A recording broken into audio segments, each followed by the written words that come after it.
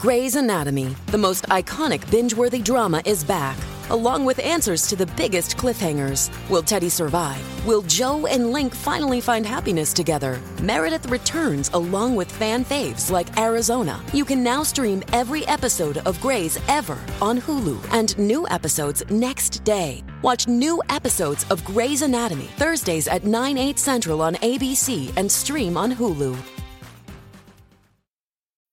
This episode is brought to you by Bumble. So, you want to find someone you're compatible with, specifically someone who's ready for a serious connection, totally open to having kids in the future, is a tall, rock-climbing Libra, and loves rom-coms with vegan pizzas on Tuesdays just as much as you do. Bumble knows that you know exactly what's right for you. So whatever it is you're looking for, Bumble's features can help you find it. Date now on Bumble. D-O-I-N-apostrophe-I-T-W-I-T-H-D-A-N-N-Y and J-E-N-N-Y. Doing it with Danny and Jenny. Doing it with Danny and Jenny. Doing it with Danny and Jenny. It's a revolution in podcast. Everyone talks about their desert island tunes and what they could listen to over and over again, but that's at the top of my list. That's a great song. Yeah, I know. We had Eli Braden was our. Wow. Yeah, are you familiar with the magic that is Eli Braden?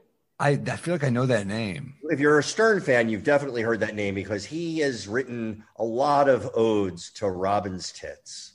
Yeah, all the Robin's titty songs. Every Robin's titty. He's an all-star and. Well, and apart from that, an all-around great guy. And, you got him to work clean for you guys. That's huge. Yeah. Yeah. Oh, we have the one that the Tipper with the Tipper Gore label that we're not right now. Yeah, he took time out from his busy titty writing song schedule to put that out for us. So yeah, we're very honored. Thank you. Get him on the podcast. I just to talk to him. He'd be good. But we don't need him today. No, we never need him. Because we have each other, but also we have a great guest. Would you like to introduce our guest? Because I feel like you know Sam better than I do. Oh, God, I gave part of it away. You've already fucking ruined it, Danny. Yeah. Damn it. Well, one of my favorite stand-ups of all time right now. I mean, like, you're seriously one of the best working comics there is right now. Thank Sam you. Burrell, everybody. Thank you. I just started working again like a week ago. This is crazy. Oh, you have, thanks for saying that, and thanks for having me. Yeah, I'm telling you, I discussed your specials that you've had come out on YouTube. That I'm so impressed with you and also with Mark Norman with y'all's ability to keep doing comedy during this past year. Like every time I'll see a video, it's like you're on a rooftop, he's at a park, or y'all are just Mark is like my oldest friend and one of my oldest friends in comedy. And I've had so many drunk nights with him where I'm like, did you get Montreal this year? And he's like, no, did you? And I'm like, no. And there's so many nights where I'm just like, you're lying, you're going. He's like, no, I'm not. There's so many nights that I've shared with him that he's like, he just fuels me, that guy, because he's such a hard worker. And I've watched him get all the rejections, but all the good stuff too. So I that makes me feel extra close to Mark, you know? Oh, that's amazing. Yeah. It's I definitely know the people like who I came up with on my side of the business, and you're right. It's like surrounding yourselves with people who are really working hard is the key. I mean, and that, a lot of that is luck. You know, you happen to find yourself at the right place in the right time because, you know, you can. I have other friends who sort of I knew had the potential, but they just their crew is just not motivated, phoning it in.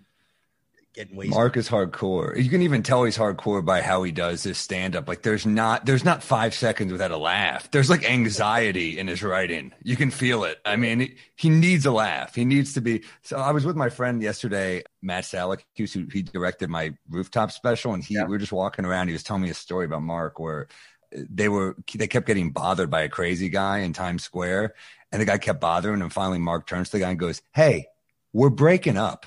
And the guy was like, I'm sorry. That's fantastic. But Matt said that was just for me. I was the only person that joke was for. but I love, those are my favorite jokes. I love the one I'll do in an elevator to embarrass a friend, or just absolutely. That's without a doubt one of my favorite things. I would say that response also was probably one of the few things that would shut a crazy person down.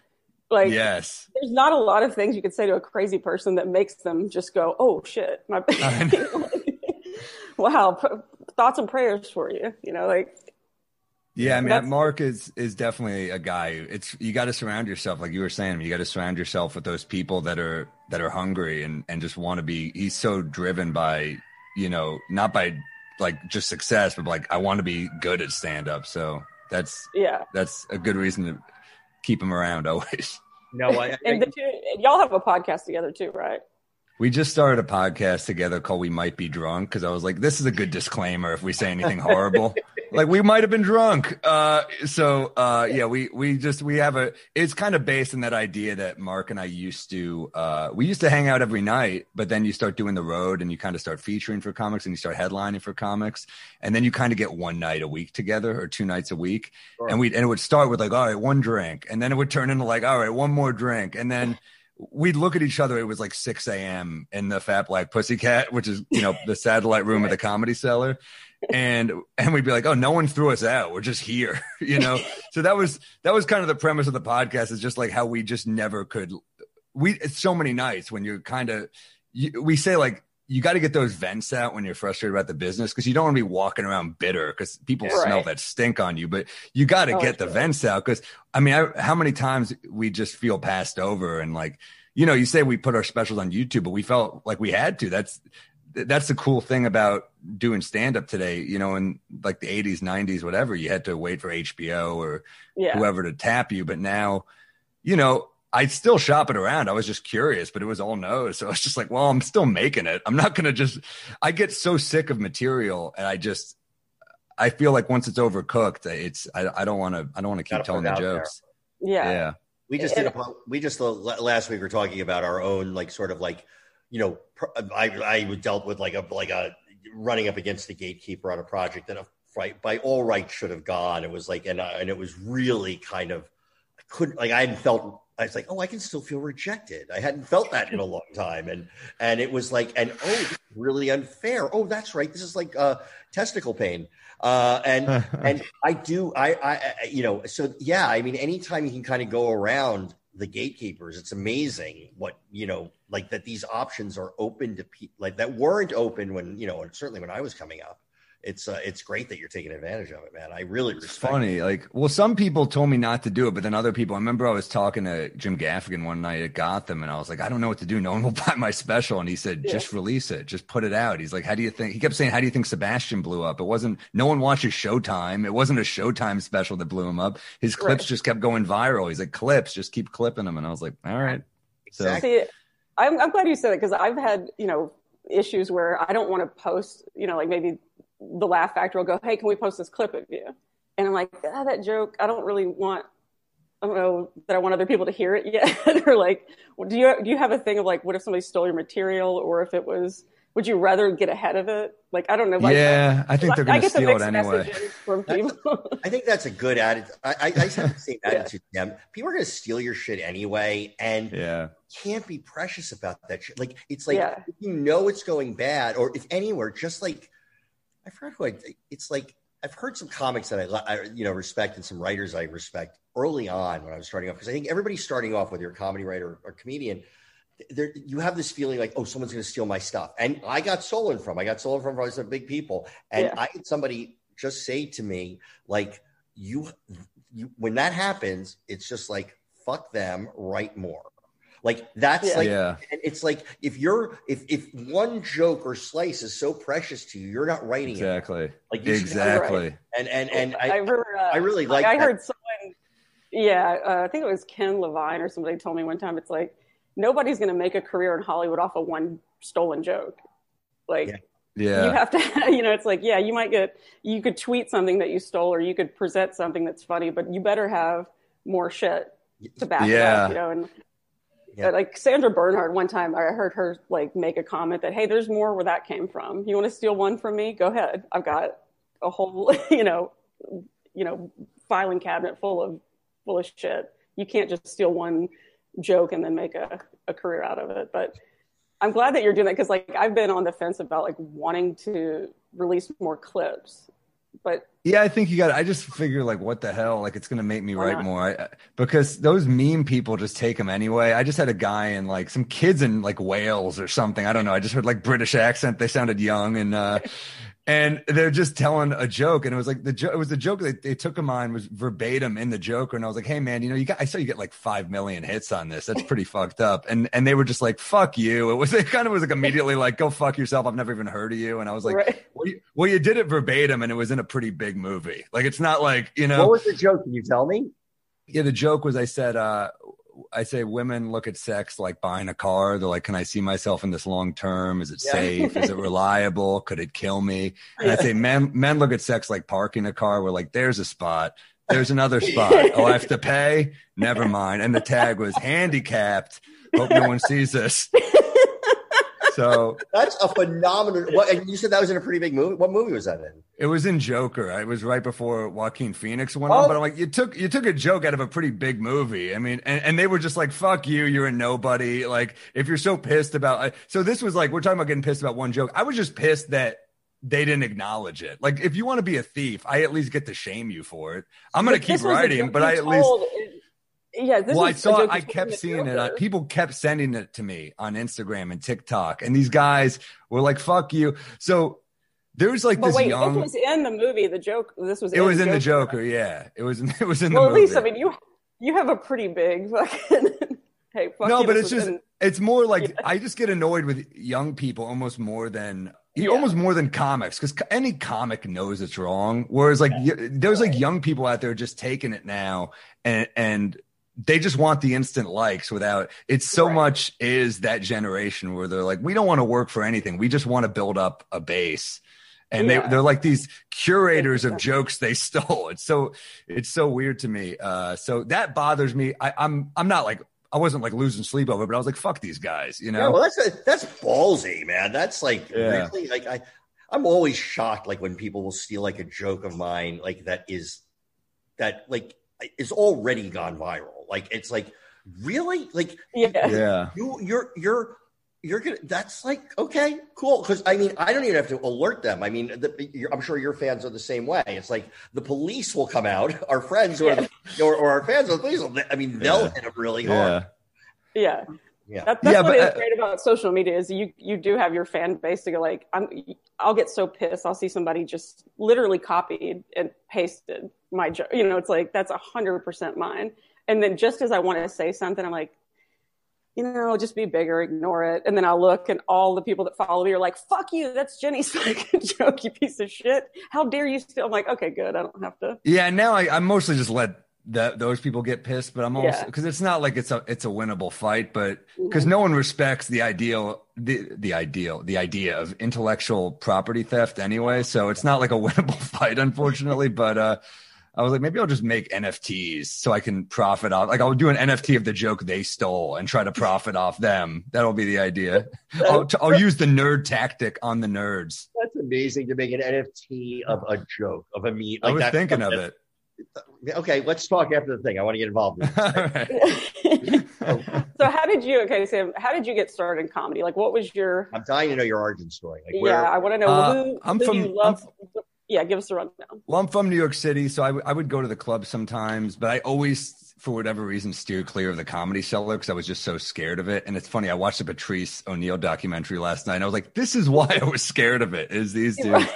But I would go to, comic strip or Caroline's. I remember seeing Dave Attell at Caroline's, and it changed my life. I still have the playbill that Attell signed in my room.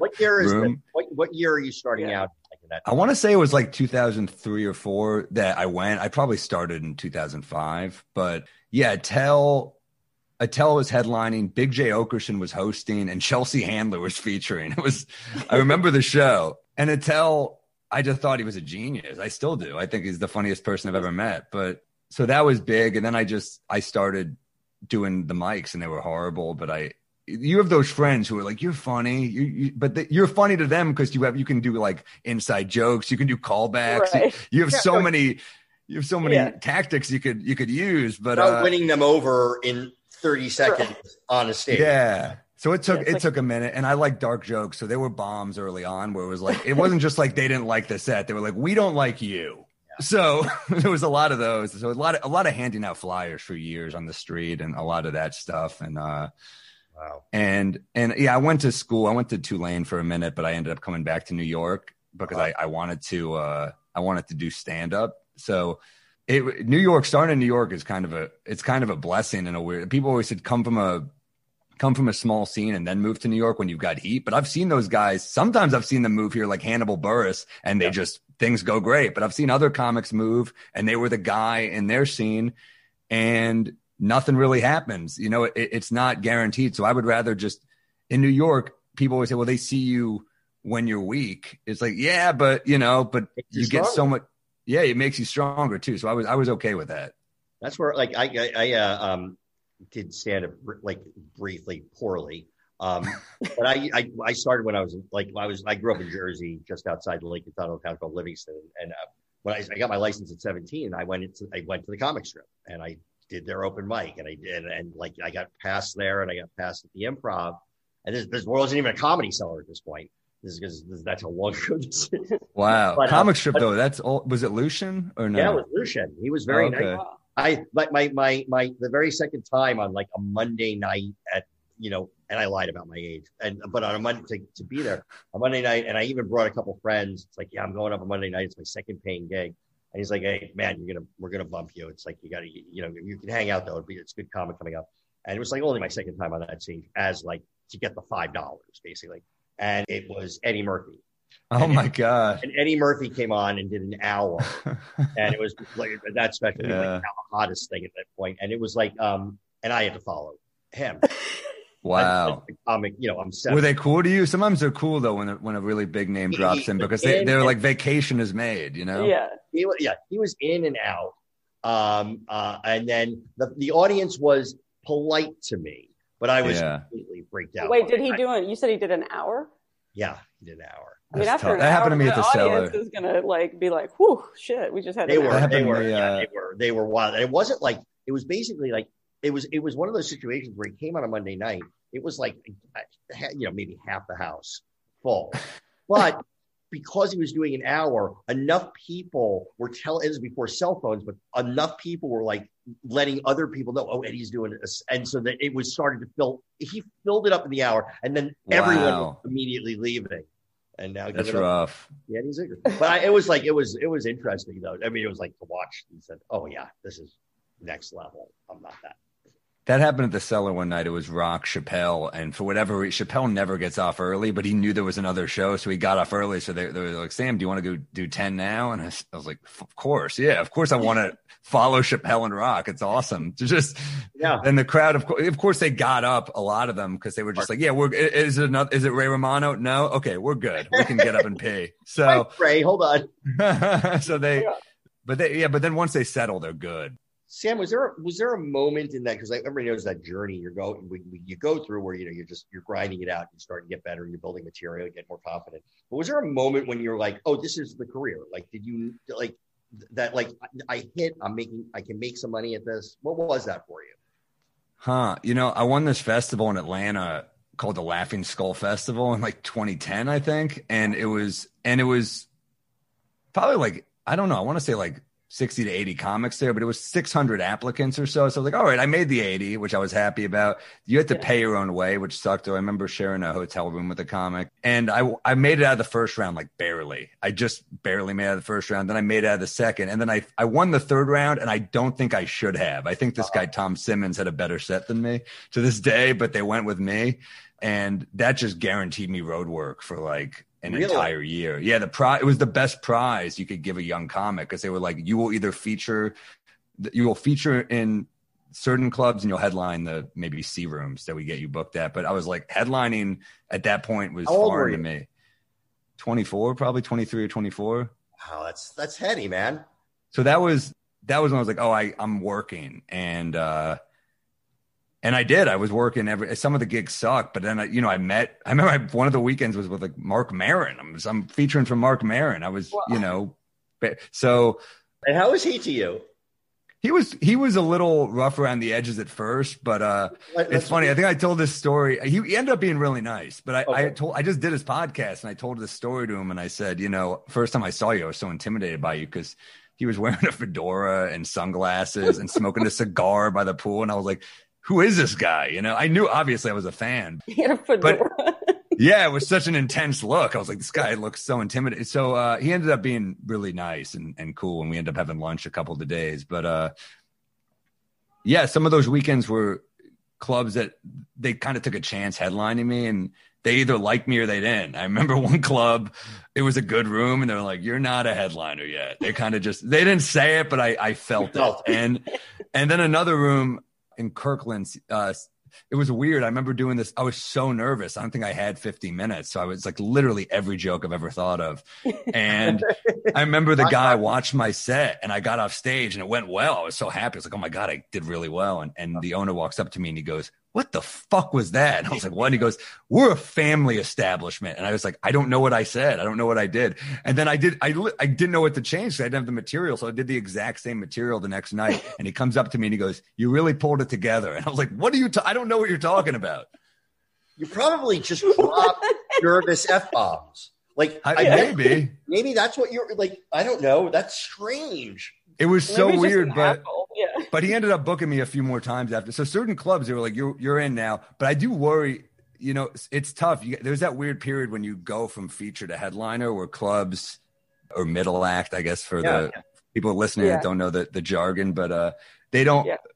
You kind of have to turn down some feature weekends because clubs would go, why would I headline you? You're featuring this club. And I'd have to be like, that is true. Why should you up my pay if you know you could get me to feature? So you had to hold out for a minute. You had to like kind of massage those B rooms and work your way in.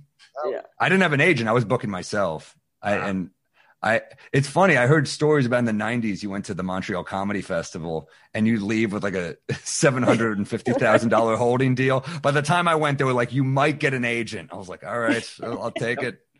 No, I remember that was like, God help us. I worked on her show. But everyone's leaving with like their own pilot and their own like on the air was like Brett Butler. Like this guy David Tochterman saw Brett Butler at Montreal, and then it's like, okay, you're doing Grace Under Fire, and yes, and boy, she ruined a lot of our lives. But she was tough. Well, tough in the sense that like Hitler was tough. Was tough. Yeah. She. Damn. I always say like a tenth as funny as Roseanne, but 30 times as mean and crazy. So, damn. Just saying something. Yeah. Oh. Yeah. Wow. Annie talking shit. That never happened. Yeah, I hear she's better. That was a rough time for us. God bless her. I hope she's doing better now. Sam, who's your influences? Who were the comics that like you loved growing up, and who are the ones you like now? Like who are your? I mean, I could say the obvious ones because obviously I love Pryor. Carlin. Dangerfield was huge for me because he was just so like you couldn't look at him without laughing. So I love Dangerfield. I love ones that people wouldn't think. Like, I love Search for Signs of Intelligent Life. I love Lily Tomlin. I love that too, man. She rules. I wouldn't think that with your comedy. That's interesting. Oh, dude, it's funny. Sometimes I remember watching a comic once, and the booker turns to me and he goes, "I bet you don't like her." And I was like, because I laughed, and he goes, "Oh, I wouldn't think you would like her." And I was like, it was some, I forgot who it was on stage, but I said, "What do you mean?" He goes, "Well, you're so different." And I was like, "You assume I only like people like me? Like, what kind of narcissist do you think I am?" Like, I see stuff that I can't do, and I'm like, that's what I like a lot of the time. So, I was more about your age, frankly, that it's like so like just like that was like such of its time.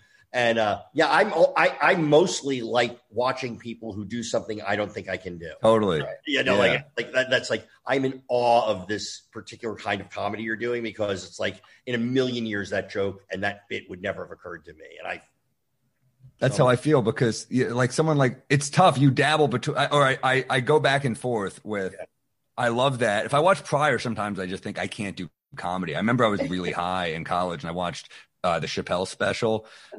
What's it? Killing Him Softly. Yeah. And I remember watching it high and I just freaked out. Weed is not, it doesn't agree with me. I just started freaking out and thinking I can't do comedy. I was like, I can't do this because what he's doing is so foreign to me. That's how good he is. So It was self-doubt.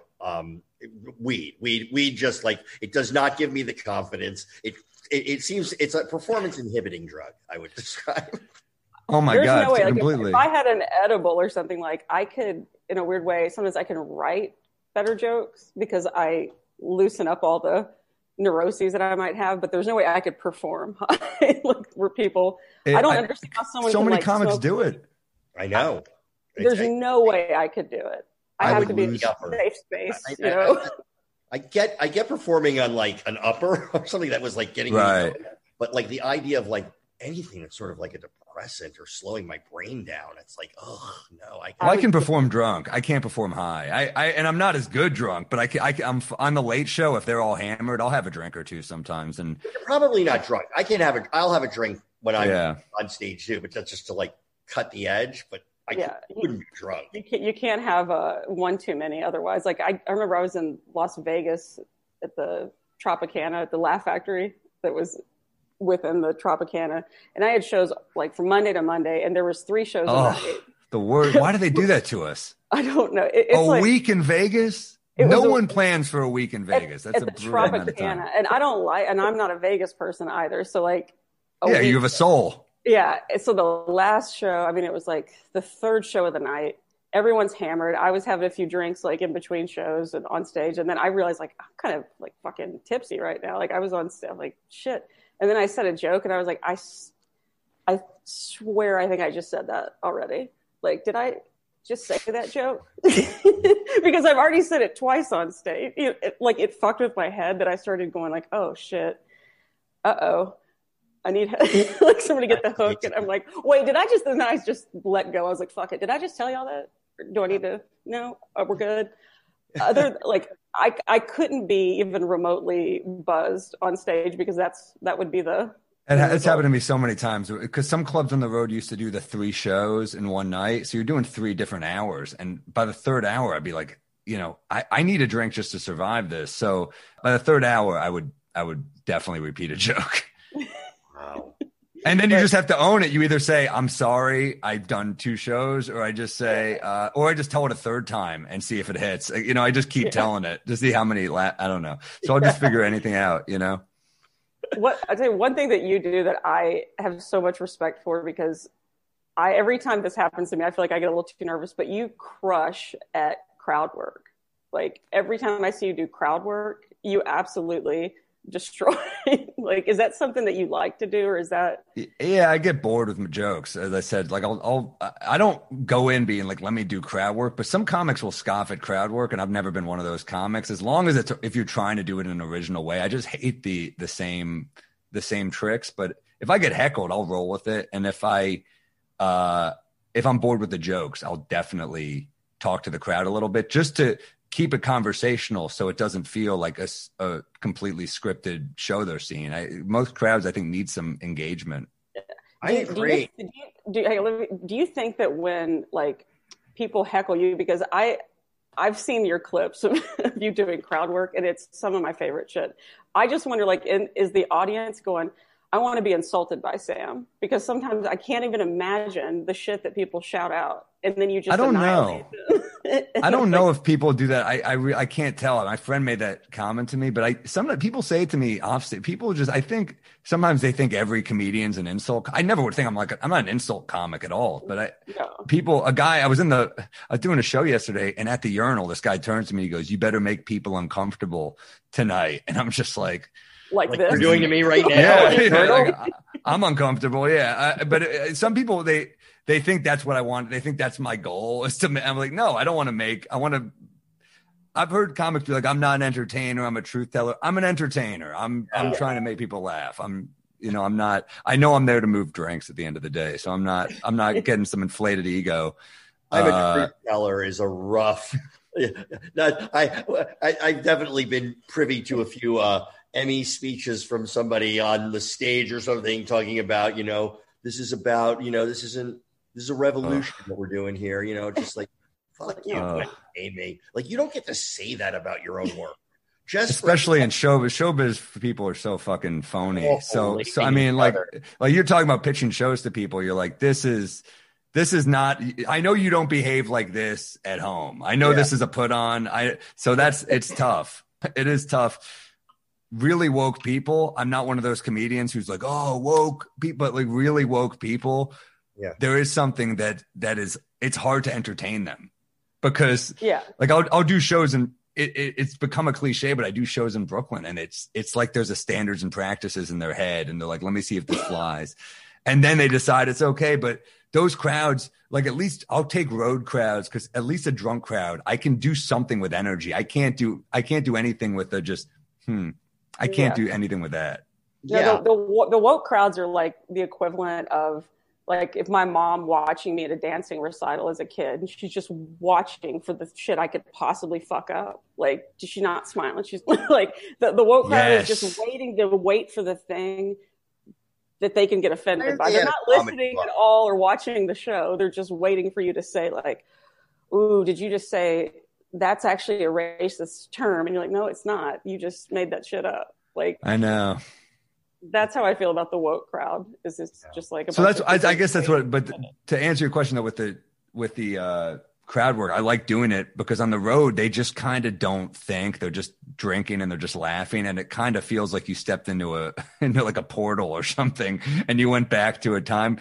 Because I love doing New York comedy, but there are certain rooms that get a little too. They're like these hipsters who are just too cool. It's not just woke. It's like they're kind of above it, and you kind of want to be like you came like you did. That's what I don't understand. Like comedy snob kind of thing. You know, it's a comedy club. How can you be that? I mean, I also think like when people are like you said, like crowd work gets like a rap from hipster comedians. They'll be diminishing crowd, but I think it's just diminishing bad crowd work.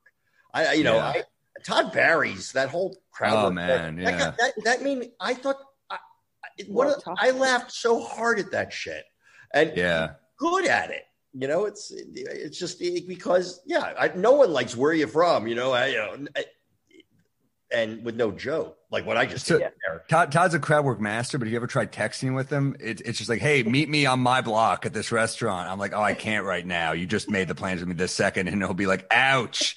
And I'm like, you're the best crowd work comedian working, but that's what you get every time. Ouch. He had one of my favorite tweets about like maybe 2 months ago. And it's right in that wheelhouse, but it was like it was to comics. What's the craziest name of a place you've ever performed? And his was Sydney Opera House. Just to brag that's that he's so funny. That's so great. Todd Barry. It just made me laugh. My mom loves Todd Barry. She thinks he's hilarious. He's one of my favorites. I honestly, his performance, his attitude. He's just like, because that level of confidence in that guy, just like it works exactly. It's great. It's just. He's great. His albums are great. I like listening to comedy, and his albums are just perfect for that because of his voice and because of his tempo, and there's this kind of jazzy sound to it. I love it. I do too. I get so excited if I just see him pop up in something I'm watching, like there could be a movie, like he gets some role that maybe is something small, but I'm like, no, more Todd. I won't. Every time I see Todd in something, he's so enjoyable. He was another guy like. People I listened to as a young comic with Todd, Dave Attell, Greg Giraldo, Chris Rock, like all those guys. I mean, obvious choices, but I mean, Greg Giraldo, man, Hedberg. Yeah. Oh yeah, Hedberg. Well, just for sheer jokes, like before him, it was like I remember being like a kid and like a Stephen Wright would come on and just be like, "Oh man, how are you writing these jokes?" It's like these are just. How do you fill an hour? That's the question. Is like that's a near impossible style to maintain. Like that's why I give so much credit to Anthony Jeselnik because it's like the guy just keeps putting out hours and he's doing that. It's those one-liners. I've featured for him a few times, and like. I mean, I'm so enamored by the fact that it's like Stephen, just jokes. It's like set up, punchline, set up, punchline for an hour. And it never misses, you know, it's just boom, boom, boom, boom, boom the whole time. I'm like, that's like some just complete endurance on stage that you're watching. Cause I'm more, I do a lot more storytelling, which, you know, it's like that I would say wastes time or eats time, but it takes a lot longer. Where Jeselnik's like for a full 60 minutes is just boom, boom, boom, boom, boom. It's incredibly impressive. I'm in awe of that. So I was seeing that you did America's Got Talent. Awful experience. Yeah, I was just desperate. I think I just needed. What year was it? I want to say 2015 or something. I maybe 16. I really was desperate to just move tickets because it's just hard. It was hard at that time for me to get headlined. I had for a long time been getting my own dates. Then I had an agency, and I was at Paradigm, and she was awesome. She hustled so hard, but she just didn't have really the clout to get, and I didn't have the clout to get me booked really. So that was, they ended up folding their public appearance division. So I go to Innovative, and these agents I had were so fucking rude to me. They would just write, I'd be like, man, this is really low money. And they'd be like, well, that's what you're worth. Like, what is this? What is this? Devil Wears Prada? This is crazy how you're talking to me. So then, they were crazy. One of them still pops up. Two of them, one of them's a manager now, and they were the worst. They were rude. Few of my best. Mark was with him. They were assholes to him. Rachel Feinstein, some of my best friends. So it was like, and then I moved to William Morris, and they were good. That's who I'm still with. But they were like, we can't get you enough weekends, because they knew I just wanted to be on the road every weekend. So. Yeah. I did AGT, and it was a horrible experience. I remember being I get anxious, so I'm not good for that. I'd already done Last Comic, which is a horrible experience for me. And then I get there, I'm at some theater in Pasadena. It's like 5,000 people, and they fuck with you because they want you to be anxious on camera. So they're like, right before I went on, they're like, are you nervous? They keep being, are you nervous? And I'd be like, yeah, I'm nervous, of course. And I could tell they want, like, the judges, you could just sense their arrogance, kind of, except for Howie Mandel and Mel. You know, it's really just Simon. Howie Mandel is such a nice guy, and Scary Spice, I to this day I think was a little bit flirting with me, maybe just for the cameras. But so I go out there, and 5,000 people, and I'm just like, they can cut this however they want. I can look horrible. But that's why I tried to give them nothing off screen. I was like, maybe they'll just show my stand up. That's all I want them to see.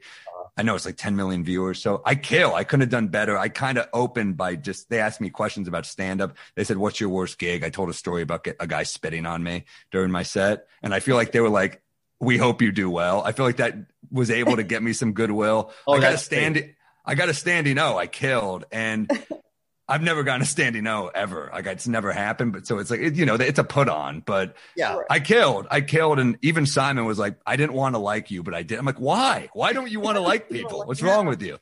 What, I got to be a Teletubby for you to like me?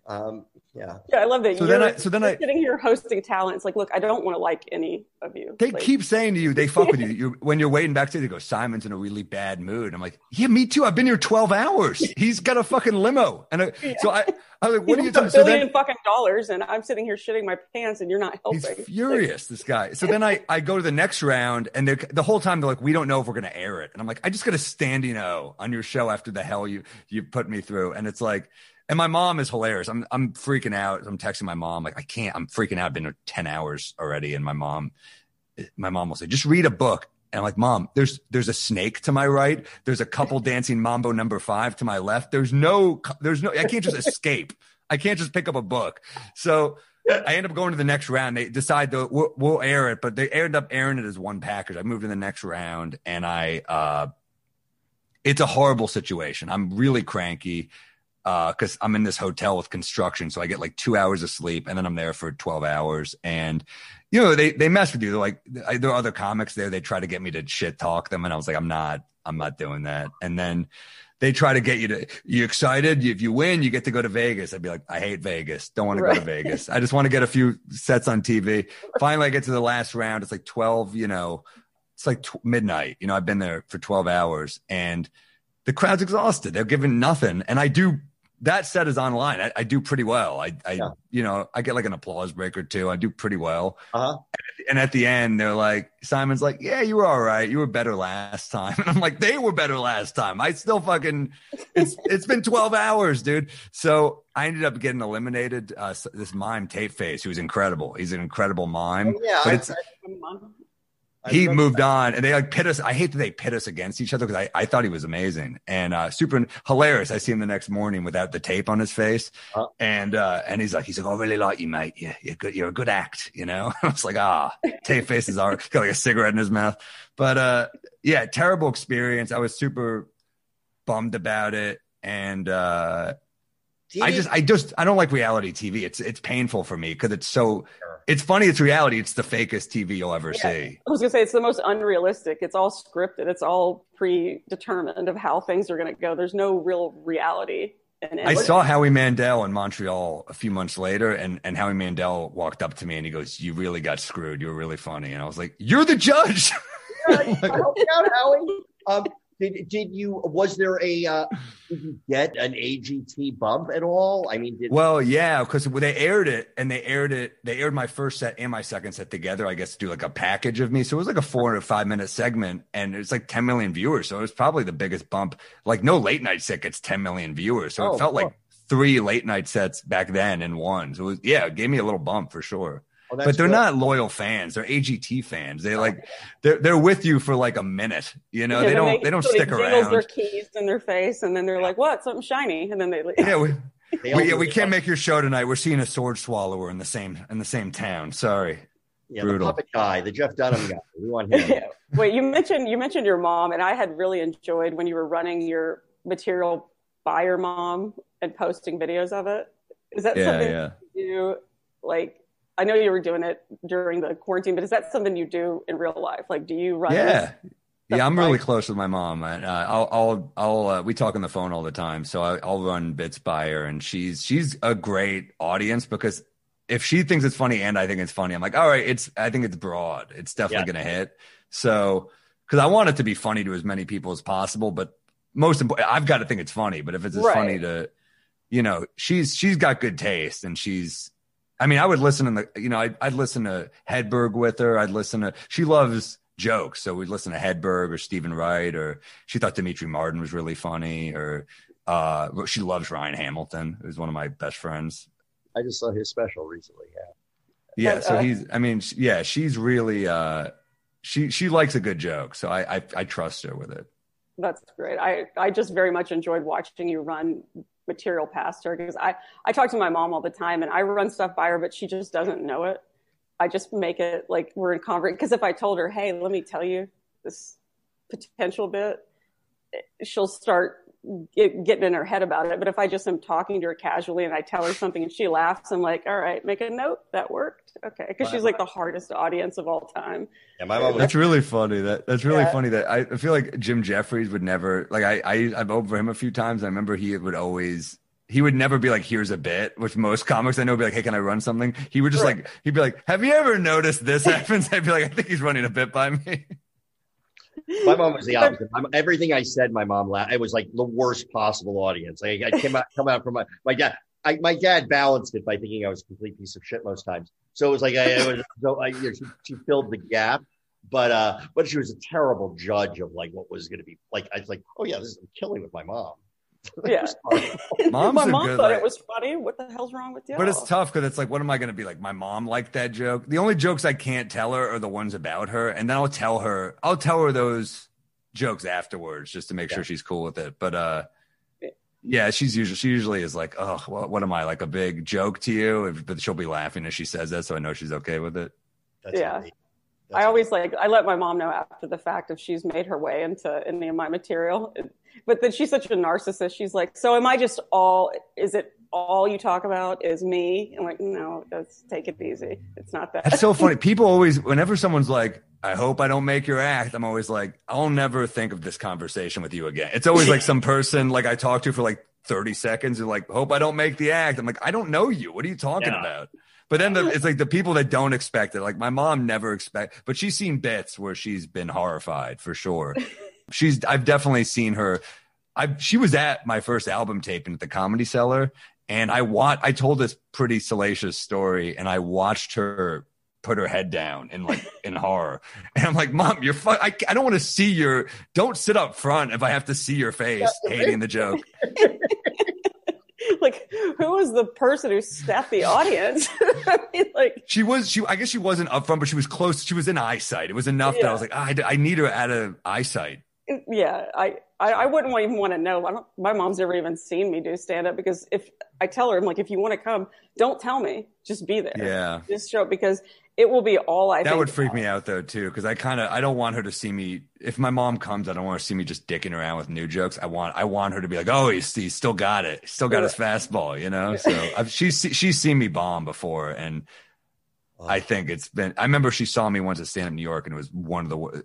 That club, just no one policed the room. So if you got a heckler, you better hope you shut them down and they understood that you shut them down. Otherwise, they weren't going to stop talking.